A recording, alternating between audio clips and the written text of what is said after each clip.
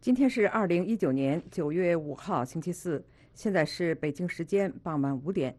下面为您播报新闻。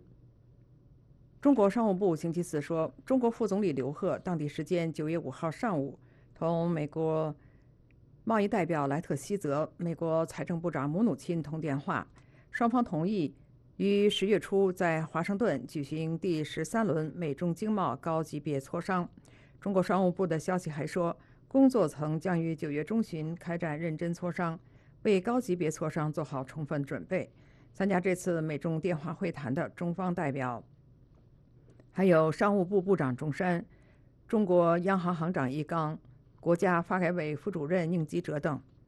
此前，美国商务部星期三刚刚宣布，对进口自中国和墨西哥的预制钢结构征收保证金。商务部初步裁定，这两个国家的生产商以低于公平市场的价格向美国市场倾销了预制钢结构。美国商务部表示，将对中国和墨西哥的结构钢分别征收最高141%和31%的倾销税，并将开始该税率为进口产品收取保证金。在被商务部先前征收的反倾销税和白宫25%的惩罚性关税之后，中国大多数的钢铁产品已经被排除在美国市场之外。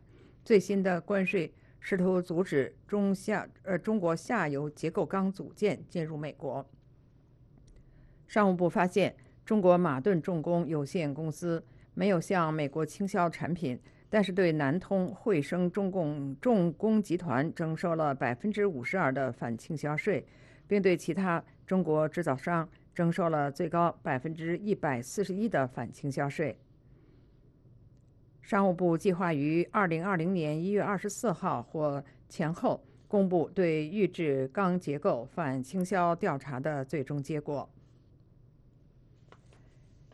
香港特首林郑月娥5号上午举行记者会，证实正式撤销逃犯条例修订草案，无需立法会投票或者辩论。他说，4号宣布的4项行动将提供对话的基础，帮助香港走出困局。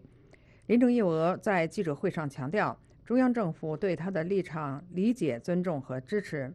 林郑月娥4号发表电视讲话中表示，针对示威人士的5大诉求，政府已经做出过回应，但是为了进一步减低社会纷争，政府将采取4项行动，包括正式撤回逃犯条例修订，邀请国际专家小组加入监警会的调查工作，从这个月开始和政府司局长会一起走入社会与民众沟通，以及邀请社会各界领袖检讨政府可以继续改善的地方。香港民主派人士批评林郑月娥的新措施太迟太少，一些抗议人士坚持5大诉求缺一不可。代表南太平洋群岛的一个高级政府小组领导人说，所罗门群岛打算与台湾断交，并与北京结盟。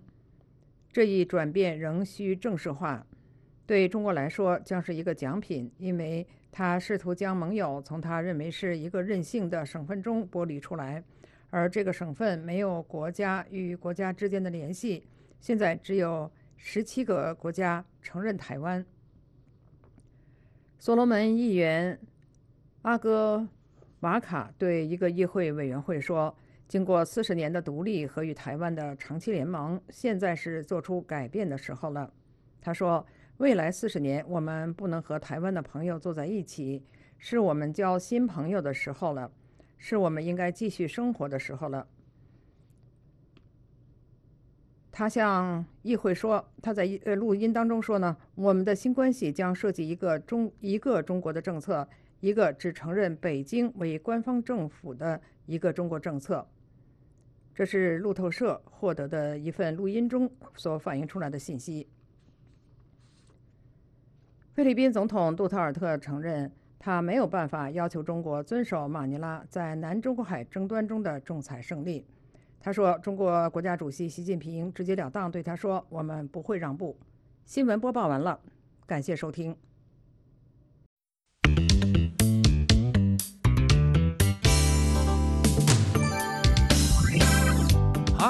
I'm Max. Hello, my name is Kathy. Welcome to New Dynamic English. 听众朋友们好，我是杨晨，欢迎收听新动态英语。New Dynamic English is a basic English language course and an introduction to American people and culture. Today's unit is, Do you teach every day?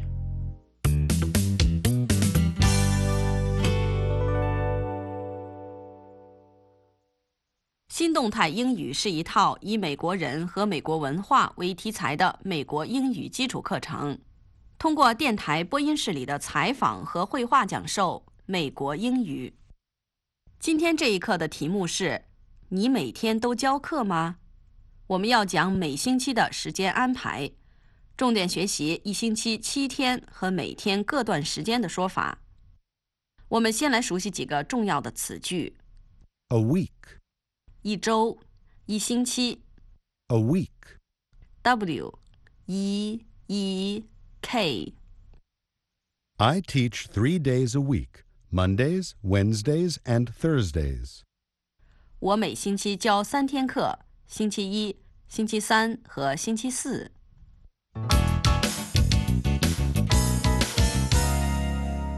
Hi, Kathy. How are you? Fine, and you? Fine. This week, our guests are the Harris family. Today, we're going to talk with Sandra Harris. She's a music teacher, and today she's going to tell us a little about her teaching. I'm looking forward to it. Listen and repeat the days of the week. 我们先学习一星期7天的说法，从星期一开始，请大家跟着我们重复。 Monday, Monday, Tuesday, Tuesday, Wednesday,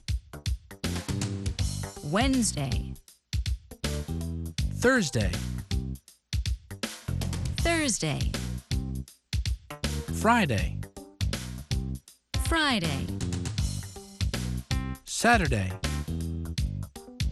Saturday, Sunday, Sunday.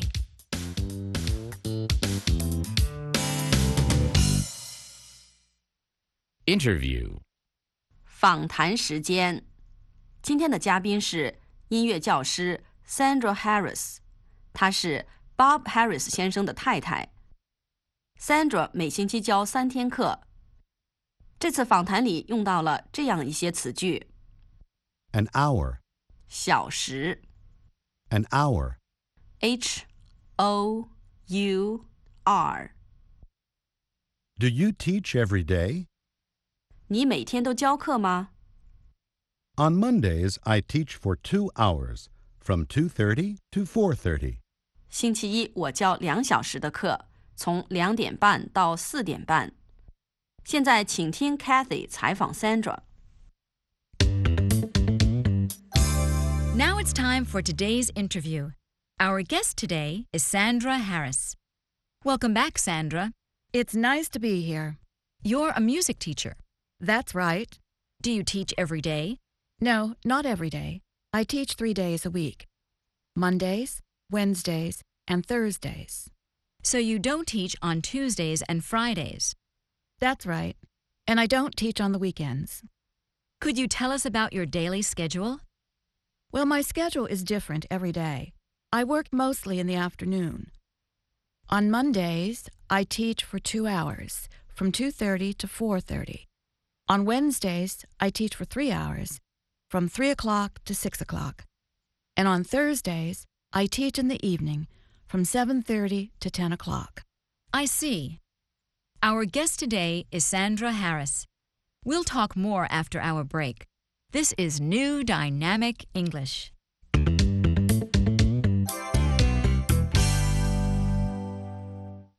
Sandra 星期三和星期四教课的时间是几点到几点呢？我们再听一遍。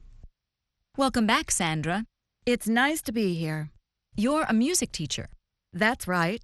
Do you teach every day? No, not every day. I teach 3 days a week.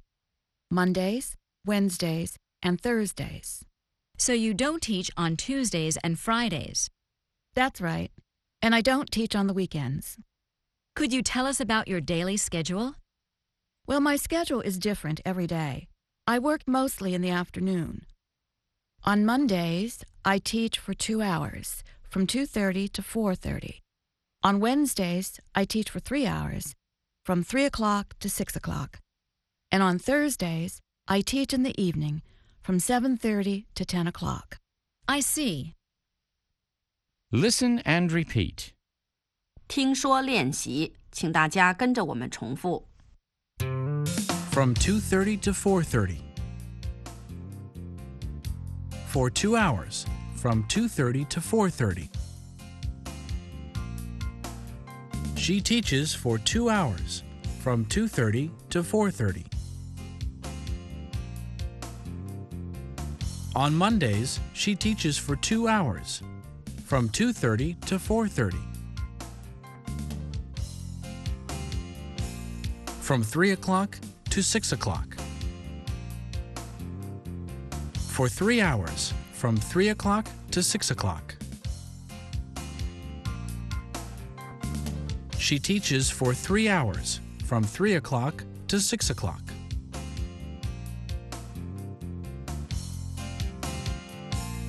On Wednesdays, she teaches for 3 hours, from 3 o'clock to 6 o'clock.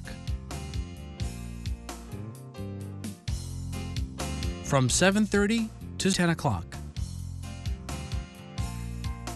For 2.5 hours, from 7:30 to 10 o'clock. She teaches for 2.5 hours, from 7:30 to 10 o'clock. On Thursdays, she teaches for 2.5 hours, from 7:30 to 10 o'clock.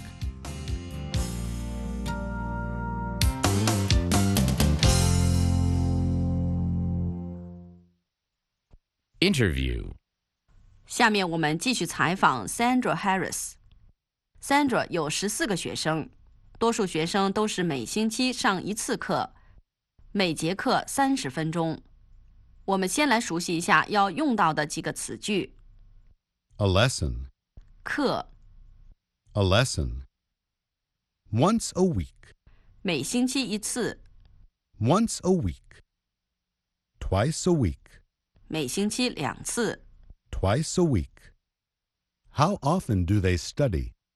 他们多长时间上1次课？ How long are her lessons?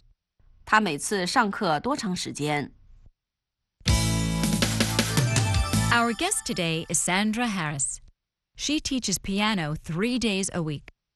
How many students do you have? I have 14 students. How often do they study? Most of my students come to my house 1 day a week. My best student, Mary, comes 2 days a week, on Mondays and Thursdays. How long are her lessons? She studies for 45 minutes twice a week. My other students study for 30 minutes once a week. Our guest today is Sandra Harris. We'll talk more after our break. This is New Dynamic English. Sandra 最好的学生和其他学生上课的时间有什么不同呢？我们再听一遍。How many students do you have? I have 14 students. How often do they study? Most of my students come to my house 1 day a week. My best student, Mary, comes 2 days a week, on Mondays and Thursdays. How long are her lessons? She studies for 45 minutes twice a week. My other students study for 30 minutes once a week. Our guest today is Sandra Harris. We'll talk more after our break. This is New Dynamic English. Listen and answer. Listen for the bell, then say your answer. 下面请大家听到铃声以后回答这个问题。How many hours does she teach? 她教几小时的课？ On Mondays, she teaches from 2:30 to 4:30. How many hours does she teach? She teaches for 2 hours. On Wednesdays, she teaches from 3 o'clock to 6 o'clock. How many hours does she teach? She teaches for 3 hours. On Thursdays, she teaches from 7:30 to 10 o'clock. How many hours does she teach? She teaches for 2.5 hours. Email. 电子邮件。Sandra 要回答听众通过电子邮件提出的问题。她不教课的时候就练琴，她也出去买东西。我们先熟悉一下要用到的几个词句。A concert. 音乐会。A concert. concert.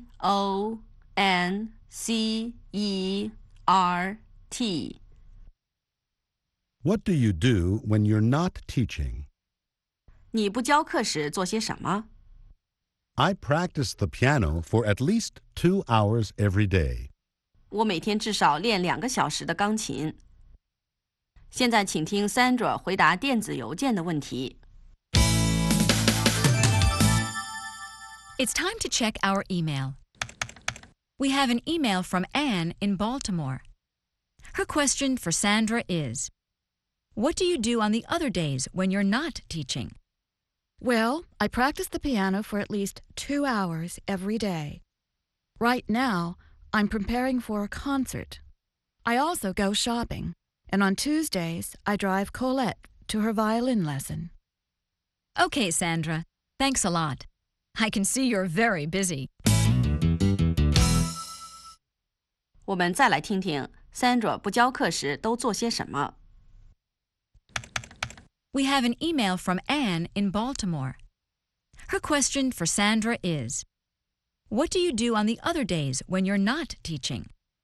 Well, I practice the piano for at least 2 hours every day. Right now, I'm preparing for a concert. I also go shopping, and on Tuesdays, I drive Colette to her violin lesson. Okay, Sandra. Thanks a lot. I can see you're very busy. Daily Dialogue. A Telephone Invitation, Part 3. 每日对话。今天的题目是电话邀请第3部分。下面是对话里的一些用语。A movie theater. A theater. 电影院、剧院。A movie theater. A theater. An invitation. 邀请。An invitation. Shall we meet at the theater? 我们在电影院见面好吗？ Thanks for the invitation. 谢谢你约我去看电影。 Listen to the conversation. 现在就请听这段对话。Hello. Hi, Sue. Oh, hi, Holly. What are you doing this weekend? Not much. Would you like to go to a movie? A movie? Sure, I'd love to. Great. How about Saturday night? Yes, that's fine. There's a good movie at the plaza. What time does it start? I think it starts at 7 o'clock. That's good for me. Shall we meet at the theater? Okay. At 6:45? How about 6:30? 6:30? Okay. See you then. Thanks for the invitation. Sue 和 Holly 准备几点钟在什么地方碰面呢？我们再听一遍。Hello. Hi, Sue. Oh, hi, Holly. What are you doing this weekend? Not much. Would you like to go to a movie? A movie? Sure, I'd love to. Great. How about Saturday night? Yes, that's fine. There's a good movie at the plaza. What time does it start? I think it starts at 7 o'clock. That's good for me. Shall we meet at the theater? Okay. At 6:45? How about 6:30? 6:30? Okay. See you then. Thanks for the invitation. Listen and repeat. 接下来请大家听一句，跟着说一句。Shall we meet at the theater? Okay. At 6:45? How about 6:30? 6:30? Okay. See you then. Thanks for the invitation.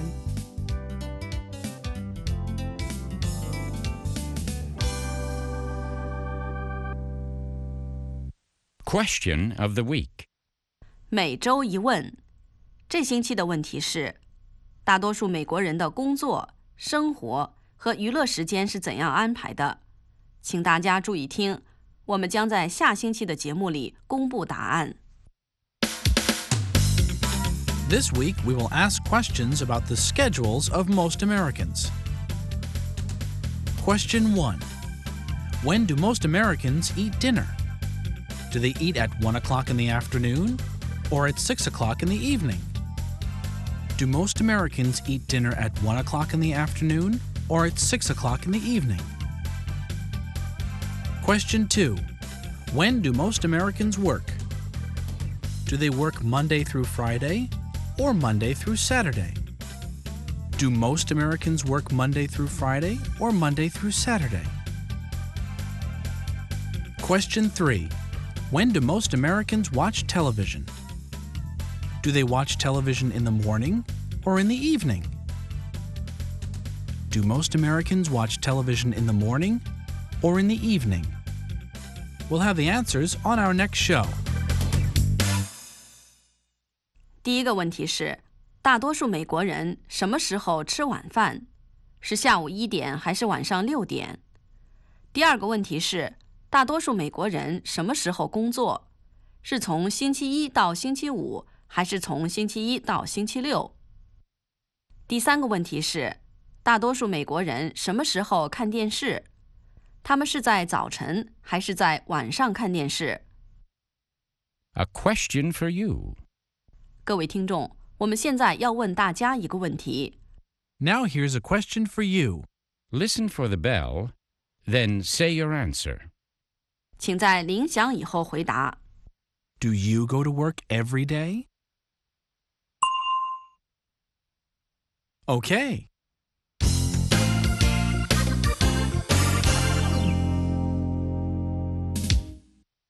今天这一课，我们学习了每星期的时间安排，重点学习1星期7天和每天各段时间的说法。下面我们复习今天学过的主要内容。首先，请大家跟着我们重复星期一到星期天的说法。Monday, Monday, Tuesday, Tuesday, Wednesday, Wednesday, Thursday, Thursday, Friday, Friday, Saturday, Saturday, Sunday, Sunday.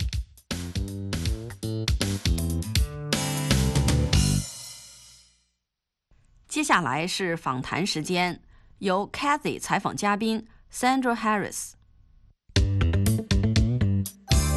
Now it's time for today's interview. Our guest today is Sandra Harris.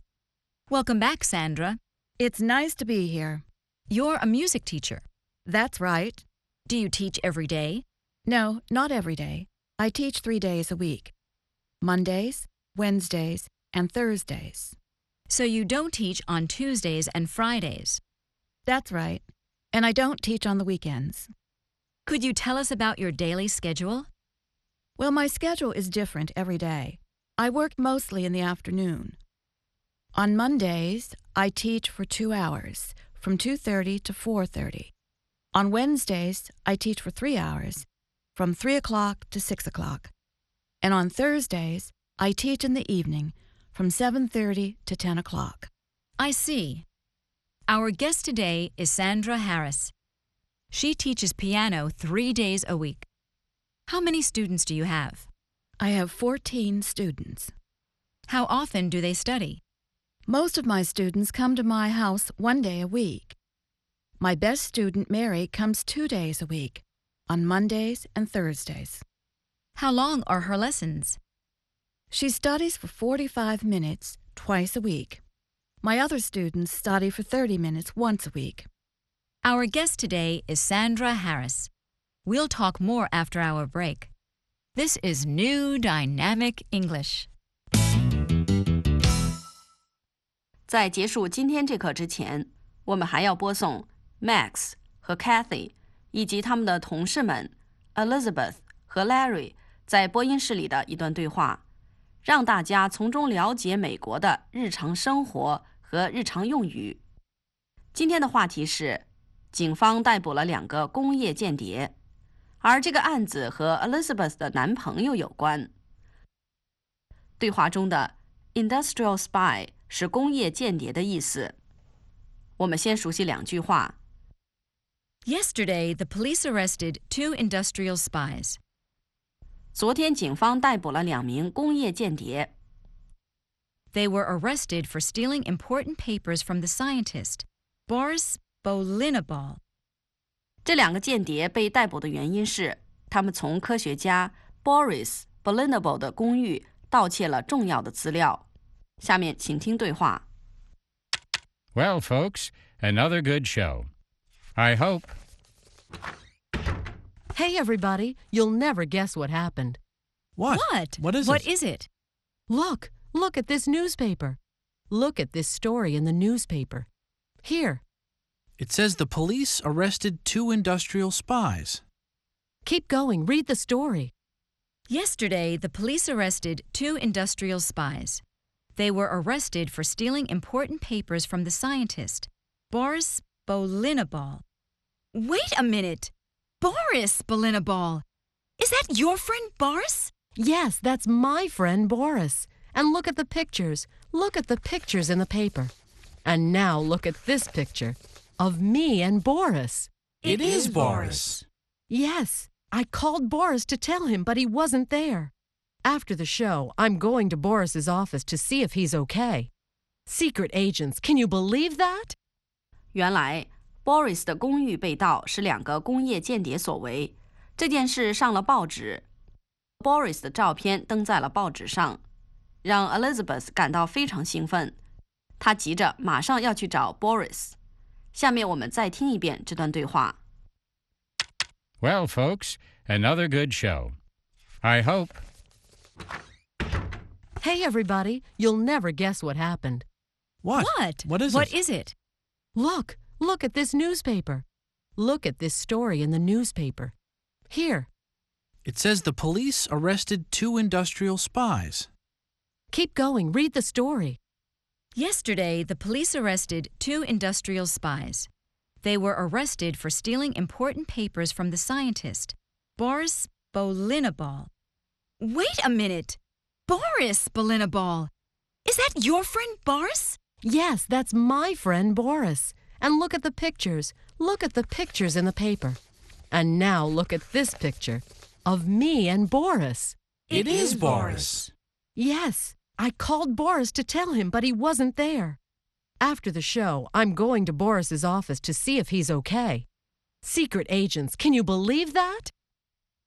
今天的新动态英语就播讲到这里，谢谢各位收听，再见。 Well, our time is up. So until next time, this is Kathy. And this is Max. Good luck in your English studies. Bye. For further study, a new dynamic English study kit is available from your local bookstore.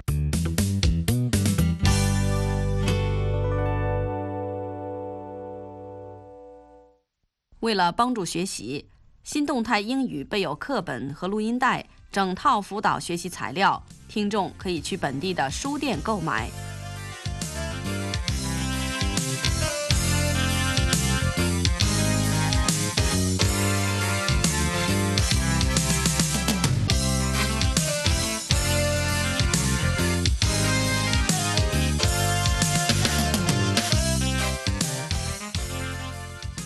听众朋友，下面为您播报新闻。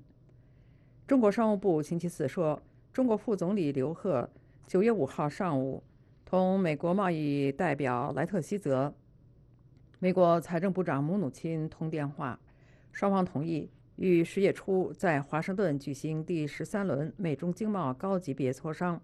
中国商务部的消息还说，工作层将于9月中旬开展认真磋商，为高级别磋商做好充分准备。参加这次美中电话会谈的中方代表还有商务部部长钟山、中国央行行长易纲、国家发改委副主任宁吉喆等。此前，美国商务部星期三刚刚宣布，对进口自中国和墨西哥的预制钢结构征收保证金。商务部初步裁定，这2个国家的生产商以低于公平市场的价格向美国市场倾销了预制钢结构。美国商务部表示，将对中国和墨西哥的结构钢分别征收最高141%和31%的关税，并将开始该税率为进口产品收取保证金。在被商务部先前征收的反倾销关税和白宫25%的惩罚性关税之后，中国大多数的钢铁产品已经被排除在美国市场之外。最新的关税试图阻止中国下游结构钢组件进入美国。商务部发现，中国马顿重工有限公司没有向美国倾销产品，但是对南通汇升重工集团征收了52%的反倾销税，并对其他中国制造商征收了最高141%的反倾销税。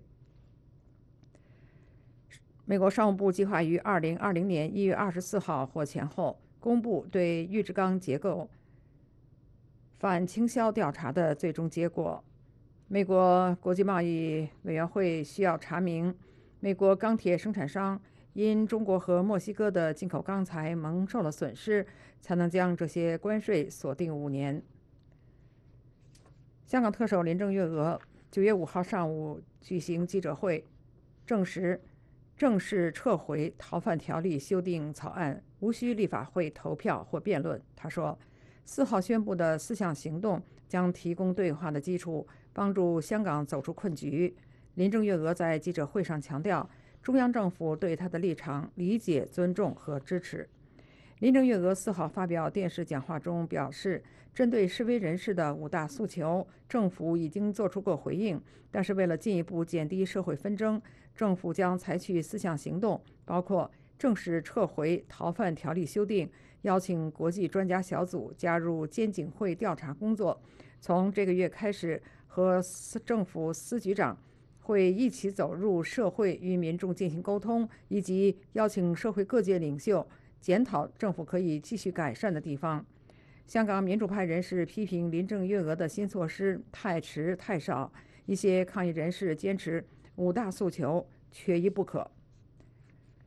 代表南太平洋群岛的一个高级别的政府小组领导人说，所罗门群岛打算与台湾断交，并与北京结盟。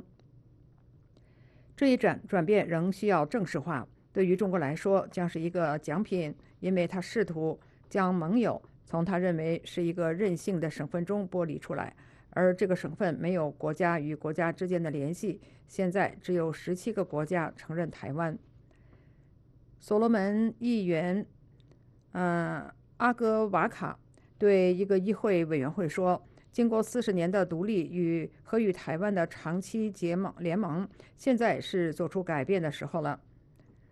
阿戈瓦卡在一个录音中说，我们的新关系将涉及一个中国政策，一个只承认北京为官方政府的一个中国政策。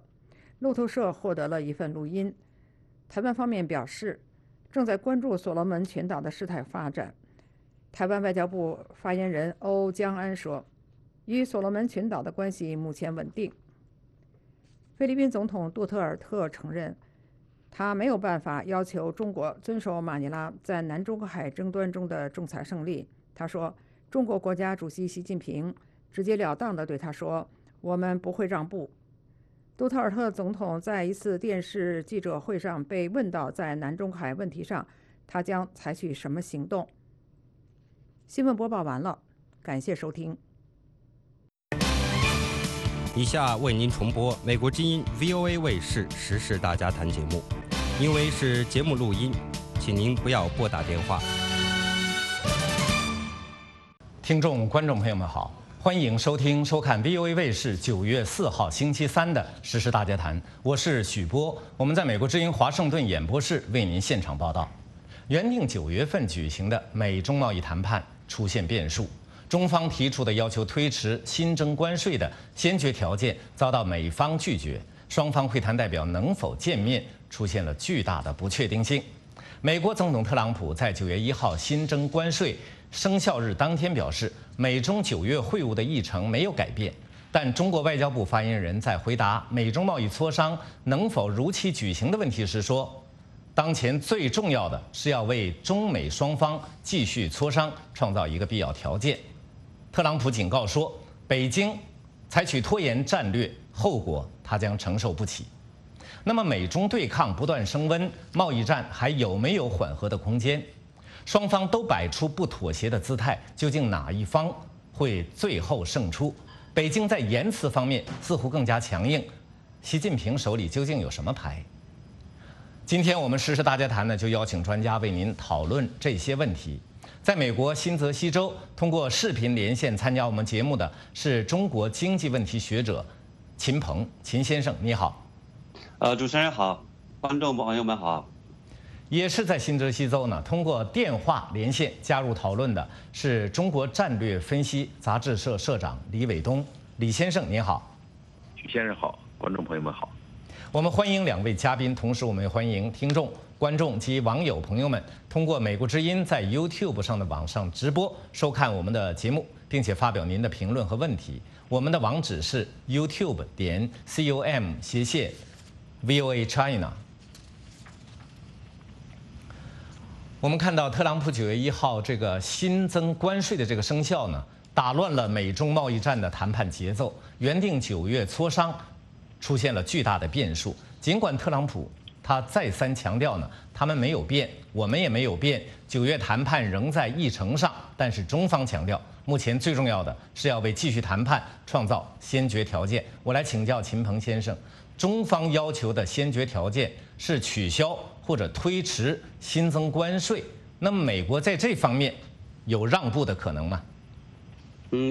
美国在这个方面让步的可能性为零，基本上是为零。因为从这么长时间来看的话呢，就是特朗普呢，他只要做出来的决定的话，他不会在中方的话做出这个主要的实质的让步之前的话进行取消或者改变，除非的话呢，就是对谈判了之后发生了一些什么样的具体的实质性的一些变化之后的话，他可能会做出一些就是撤回呀或者妥协啊这样的一些小的一些变化。所以从目前来看的话，他所加上的关税的话，从来没有撤回过。如果9月谈判不成，那么接下来呢，就有10月1号，美国继续对目前这个2500亿中国进口商品25%的这个关税再加5%，以及呢12月15号，美国对价值5500亿全部中国进口商品加征关税，2个这个重要日期。那么我来请教李伟东先生，《纽约时报》悲观的预测说呢，如果9月谈判不成，那么美中关系将呈现自由落体状，也就是直线下降。对此您有什么评论？自由落体指的是双方经济脱钩，这种可能性呢，是存在。但是，我不觉得这件事情能够完全达成这样的愿望。刚才秦先生提到说特朗普不会改变，但是以往的状态是有多次的改变，包括临时撤回或者拖延。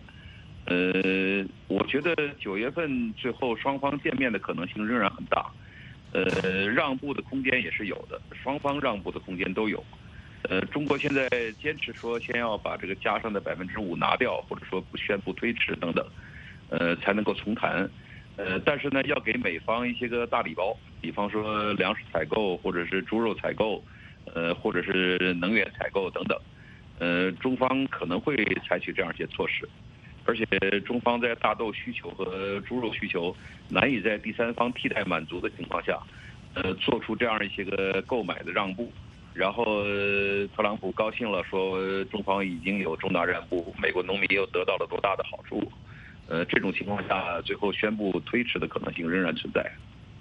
好的，那么刚才呢，这个李先生认为呢，特朗普呢，实际在以前的谈判过程中多次出现过让步或者拖延或者是推迟这样的行动或者行为。可是刚才呢，我们这个秦鹏先生认为呢，特朗普不会做出这样的让步。秦先生，您怎么解释这个问题？我们实际上昨天看到的话 ，CNBC 的话有一个报道说呢，是川普在这一次加征关税的时候，他实际上想一步性到位的话加倍，也就是说原来的10%的话要加到20%，原来25%的话他可能还要再加。就是说他是这样的一个这个计划，后来在这个助手们和这个美国的 CEO 们的话，这个电话或者劝阻下的话呢，他做出让步，说是考虑到资本市场，考虑到等等这些东西，但是呢，他后来还是不断的去讲说他很后悔没有对这个关税的话呢进行加的更多，所以的话呢，在这一次的话呢，就是目前已经实施的，以及呢接下去在12月15号要实施的。这个的话呢，实际上是给中方是预留了一个他进行大的让步的一个空间，而不是说接下去他直接要去撤回目前的加的，这个几乎是不可能的。而且的话呢，目前我们看到的这个5%的关税，实际上是什么呢？是在川普的话宣布到要在3000亿加征之后，他实际上中方的话是汇率的话进行了贬值，我们看到的话已经是4%多。所以在这种情况下的话，让他再把5%取消掉，我认为是不可能的。那么如果按照秦先生这个看法呢，是不可能做出让步的。那么9月谈判还会有吗？李先生。我觉得仍然可能。这个谈判不一定是见面，也可能是电话，像刘鹤那样打几个电话，然后川普说已经有谈判的可能了，双方商定一下谈判的议程，或者说这个谈判的地点或者具体的时间，总之只要出现这样的举动，川普总统就会宣布阶段性胜利。这样的这个拉锯战已经上演了1年了，这样的过程还会再重现。我相信川普总统的极限施压，这种手段，触动这个双方各自往前走的这个拉动力还是蛮大的。中方一方面口气上很强硬，一方面底下打电话，这样的事情也不是第一次上演了。我觉得还是有可能再谈的。好的，那李先生刚才提到，中方一方面口气很强硬，一方面呢在底下打电话。这个打电话呢，实质上是特朗普本人透露出来的。我们看到特朗普总统呢，他原本对9月谈判就抱有很大的希望。上个星期，我们看到美国媒体呢，曾对他透露的中国要求谈判的这个2通电话呢，做过详尽的这个研究。CNBC 这个电视节目主持人吉姆·克拉默他就说他说大家别在这个问题上争论来争论去，到底有没有这个电话？这个特朗普在中国来电问题上是否诚实并不重要，因为总统暗示的是他希望与中国继续谈判。我来请教秦先生，您怎么看特朗普的这个动机？为什么他一方面对中国下重手，而另一方面呢又希望与北京谈判尽快达成协议呢？关于川普的话呢，他实际上时不时的吹点小牛，这个实际上大家都知道，对吧？那么关于他这个电话呢，实际上当时我看到这个报道的时候，我其实是表示怀疑。因为一方面的话，我们看到中共整个的这个舆论方方面面的话，实际上是非常整体是强硬的，是在有这种要升级这种这种战争、贸易战或者是一些这种选战的方面，然后的话呢，给川普的当选制造这种压力，这实际上是中共的一个做法。它已经发生了一个比较大的一个战略的一个转变的东西。然后的话呢，在这个时候的话，就是即使呢是我们看到说刘鹤在这个重庆的那个科技论坛上的话进行了这种讲话，说表示这种和缓，那么它只是一种态度。那么这个呼吁的话，实际上在英文里边也叫 call， 对吧？那么打电话也要 call， 所以的话，当时我怀疑的话，川普是不是把这2个给搞混了？这是一方面，对。另一方面来讲的话，川普呢，他讲他是说打了2通电话。就是有2个人或者是一个人打了2通电话。这个的话呢，就是在即使的话，中共要表示一个姿态的话，其实这个是很难的。所以的话，当时我是比较怀疑的。但是的话呢，不管怎么样来讲的话，对于中共的话，他不敢完全破局，因为他怕美国的话进行更大的方面的一个打击，更大的进行一个升级性的一些甚至金融制裁等等一些措施跟上来。所以的话呢，他不敢不谈判，实际上，所以在这个时候的话，他进行了这个750亿突袭性的一个加征关税之后，他实际上还是要像边打边谈，然后稍微退一步。所以这个时候的话，在像刘鹤的话呢，他这种以所谓的主和派的这个身份的话出现，传达这种善意的东西的话，那他实际上是正常的。所以在这个时候的话，说有这方面的这个中共的一个企图，所以的话，从这个意义上，川普其实倒也没有错。好的，那么刚才秦先生讲到中国方面，刘鹤方面，我们看到中国方面实际上呢就像秦先生说的那样，一方面官媒口气很壮，有人说是气壮如牛；另一方面呢，主管官员刘鹤却表示希望通过冷静谈判来解决贸易分歧。我来请教李先生，那么有人就说刘鹤的表态给人以中共祈求谈判的这样一种印象，你怎么看这个问题？我觉得现在共产党正在采取毛泽东当年对付国民党的办法，就是打打谈谈，打的过程当中呢，也是这个击中要害的打，比方说对这个川普的这个农业州，下重手的这样的方式，迫使川普来做出某些让步，然后呢一边又要谈，这个实际上这样长期拖延，他在等待一个像川普自己说的那样等待一个大选的一个可能性。如果中方判断川普下一步要连任，那么到今年年末或者明年年初，中方送一个大礼包，然后给出一个双方基本上都可以满意的协议的可能性很大。如果认为这个川普大势已去，这个选举上这个民主党方面出现强势的候选人，那么中方这个大礼包就可能不给了。这个实际上双方都在等待这个明年美国大选的这样一个初步的这个迹象的判断。那么至于说这个刚才秦先生提到的这个货币贬值，我昨天查询了一下在中国国内购买美元的这个中间价，实际上已经上升到了7块1毛8，这个已经不只是4%了。那么如果到这样一个程度的话，中方对新增加的5%的关税，5个点的关税，其实感觉到威胁不大。所以想要继续谈下去，都是在拖时间。当然，川普不希望拖时间，希望尽快的达成一个协议，而中方拖时间是在观察美国大选的一个可能性。中国拖时间是在观察美国大选的这个结果，那么这样川普就非常生气。我们看到川普昨天9月3号，昨天呢，他发表最新推文，他说：“想想看，当我赢了，这对中国意味着什么？达成协议呢，就会变得更加困难。与此同时，中国的供应链会崩溃，企业、工作和钱都会消失。”让川普生气的呢，就是他看到；让特朗普生气的话，就是因为他看到北京在采取这种拖延战略。那么，特朗普警告的就是说呢，一旦我赢了，我的条件会更加苛刻，那中国这个经济就会更加糟糕，这个后果是北京不可承受的。秦先生，您怎么看川普的这个最新推文？其实的话呢，这个我理解它是更多是一种警告性的东西。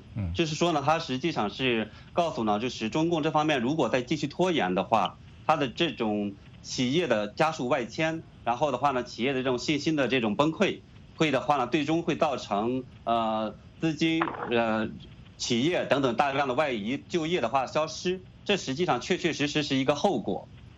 但是对中共来讲的话，其实他所担心的并不是这个，他所关心的更多的其实是川普的话能不能当选。对中共来讲的话，他更大的看的是更大的一步棋。所以的话呢，川普这个的话，其实对中共来讲不会有多大的这样的真实的这种压力。当然了，作为川普来讲的话，他可能更多的话，也许主要是讲给这个美国的这种投资人、美国的这种企业等等去听的，去讲他有多么的强大。多么的就是美国这方面的话呢，它是如何的，更多我觉得是表达一种态度，其实实际意义上的话其实并不大。好的，那么李先生，您怎么看川普这个最新推文？他对中国经济前景描述了一副非常可怕的这个前景。那您认为这种前景会出现吗？我觉得他有点言过其词。这个真的是给美国国内公众看的。这个到目前为止，中国的就业情况并没有像如川普说的那么危险。他说大概会达到300万的这个失业，导致了这么多失业。这个数据我大概查了一下，中国的就业人口现在是7.88亿，就算是300万也没什么大不了。实际上，这个现在的失业情况，中国一直维持在4%以下，大概是190万以下，就120到190万人之间。而且呢，这个真正的这个失业呢，在中国这个广泛就业，特别是民营经济、乡镇就业这个方面，也有可能取得某些缓解。至于这个供应链彻底中断，我也不太相信，因为东南亚国家马上给出一种这个充足的物流保障，让有些这个企业过去之后能够迅速开展经营的这个可能性，不是一下子能够替代上来的。中国的物流业已经相当发达。所以而且这个贸易战以来1年以来，中美双方的这个贸易状况，并不如美国人这个川普期待的那样。大部分时间都是美国对中国的出口进一步减少，而这个中美双方的这个经济损失，现在差不多旗鼓相当了。这个在我看来，我一开始他打贸易战1年前我就说这是一个杀敌1千自损800的策略。现在都快这个杀敌1千自损1000的程度，所以而且给美国经济和全球经济带来的衰退的危险越来越高。所以我觉得他这样一个商人手段的贸易的这种极限施压，而不转向人权抗争，这个一直是他的一个失策。我不觉得他这样长期打下去，对双方是这个中方就一定彻底输掉，美方就一定会得绝大的好处。这个判断其实是言过其词的。好的，那么我们现在给大家选读2段网评，来听听我们听众、观众、网友朋友们在这个问题上的观点。首先是埃德温·陈。他说：“我不相信习近平可能坚持住。我请求美国总统坚持零关税、零补贴、零贸易壁垒，请美国人要看到美中贸易战火已经导致中国物价飞涨。我相信小粉红们必须吃饭，他们不可能长期支持中共的专制政策。”傅政辉，他说：“9月谈判生变，相信已在中国政府的评估中。习主席他说，近日有关坚持斗争的系列讲话，表明了中国的坚定立场和精算的结果，证明中国经济可以扛得住。现在烫手山芋在美国这边该松手了。”我们就来看看，究竟中国和美国谁能扛到最后，谁扛得住这个问题。川普呢，他坚信，尽管有迹象表明美国呢会陷入这个叫衰退，但是美国经济按川普的说法呢，就是更强大，更有这个耐性更有耐力，所以呢，这个能够比北京挺的时间更长。可是北京这方面呢，也有不同看法。北京认为呢，北京呢，他就认为，他虽然压住中国经济呢放缓了，但是还坚持说中国经济足够健康，有能力撑过川普的这个任期。我来请教秦先生，您如何看待这个美中双方这个立场？对美国来讲的话，川普就是整个的美国经济的话，目前我们认为还是比较强劲的，因为纯粹从经济分析这个角度来看。那么呢，即使现在的话呢，就是制造业有这种衰退的一个迹象，但是的话呢，一方面来讲的话，美国的制造业其实在整个 GDP 里边它只占15%。另一方面来讲的话，其实是可以通过其他的一些手段来进行这种改变的，像比如说美联储进行降息，进行2次降税，然后呢，在美国呢是川普昨天的推文里边也讲了，是说要国会那边的话呢加速这种放松管制和特别是要通过这种基础设施的这样的一个这种计划等等这些方面的话，其实是足以刺激美国经济能够继续保持这个健康的向前的。但是呢，川普他之所以能够去坚持，他认为他有足够的这样的一个实力，其实不完全是因为美国的经济的强劲，而是呢，美国本身它是有世界上最强大的这个科技的原创力，科技实力。另外呢，有这个对中共来讲的话，中国那边的话呢，最大的一个市场，这一点的话是其他的任何的一个市场是无法替代的。所以当然还有更多的是我们叫金融实力等等这方面的一些实力的东西。所以呢，对川普来讲，他所认为的实际上有了这些实力来讲，中共那边是必然最终是要让步的，这是他所倚仗的东西。而对于请讲，继续讲，对于中共这边的话呢，其实他所根本依靠的不是我们讲他所谓的这个经济足够的健康，而是呢，第一个他是认为呢是中国这边是有足够的这样的一个完整的供应链或者是产业链的东西，工业体系。而这个的话呢，目前的话，美国要完全重建、完全的脱钩，其实是很大的难度的。即使也能够最终是完成一些主要的或者是一些高科技的一些产业链的脱钩的话，其实也是需要时间的。所以这是他所倚仗的第一个，他所以呢认为是足以撑到说是川普那时候大选。但是呢，从根子上来讲的话，他所倚仗的还是一个所谓的制度优势。就是他认为的话呢，说中国人来讲，在中共的这种长期的这种爱国主义的教育下、洗脑这个情况下的话，大家是可以去思考的，对吧？可以再扛1年，然后呢是能够去坚持住。这个实际上他所谓倚仗的制度优势。而美国这边的话，它是因为有民意的这样的一个基础，如果他民众不高兴的话，那么总统也当不成了，然后的话呢，整个就政府要下台的。所以呢，在这种情况下的话，他认为通过这种打大豆、打猪肉、打这些，实际上是对中国人造成这种大影响的这些事情，这些牌，他认为的话呢，能够去打通川普。所以他用的是这种所谓的制度优势的根本的东西。好的，我来请教李先生，您怎么看美中双方在贸易战中的这个地位和他们的优势和劣势呢？我觉得就耐力而言啊，这个抗压的耐力而言，美国远不如中国。这个中国我一再说，中国共产党最大的优势就在于可以无限的压榨自己的国民，让他们不反抗，让他们过苦日子，让他们有反抗的声音发不出来等等。而美国是一个民主制度的国家，各个党派，这个民间的声音、媒体的声音，都会铺天盖地而来。这个我自川普打贸易战以来，我看到的美国主流媒体全都是对他的批评，这在中国是不可能做到的。那么，所以这个等于说是，我不该用这样的形容词，就是一个君子和流氓之战。这个，如果这个流氓没有底线的情况下，你是拿他没有办法的，除非大家可以合力把这个流氓打倒。现在又缺乏这样的合力的情况下，或者说这个君子一方，缺少联盟意识，把自己的联盟也都破坏掉。这种情况下，这个去跟一个耍无赖的地方去打架，其实是很难获得这个表面上或者局部的胜利的。当然有长期的道义优势。那么中国方面刚才我这个形容可能是有些过分之处，就是也没有考虑到他自己的一个内生的动力，不光是这个流氓国家呀，或者说独裁政权这样的一个优势，还包括着这个中国人，普通的中国人，我不管你制度如何，我全民拼经济，不光是耐力的问题，全民拼经济，而且搞成了一个庞大的一个工业体系、加工体系。而且这个产品质量已经是做得越来越好了。这个跟这个中国的制度无关，这是中国人民自己的智慧、勤劳等等这样的因素造成的。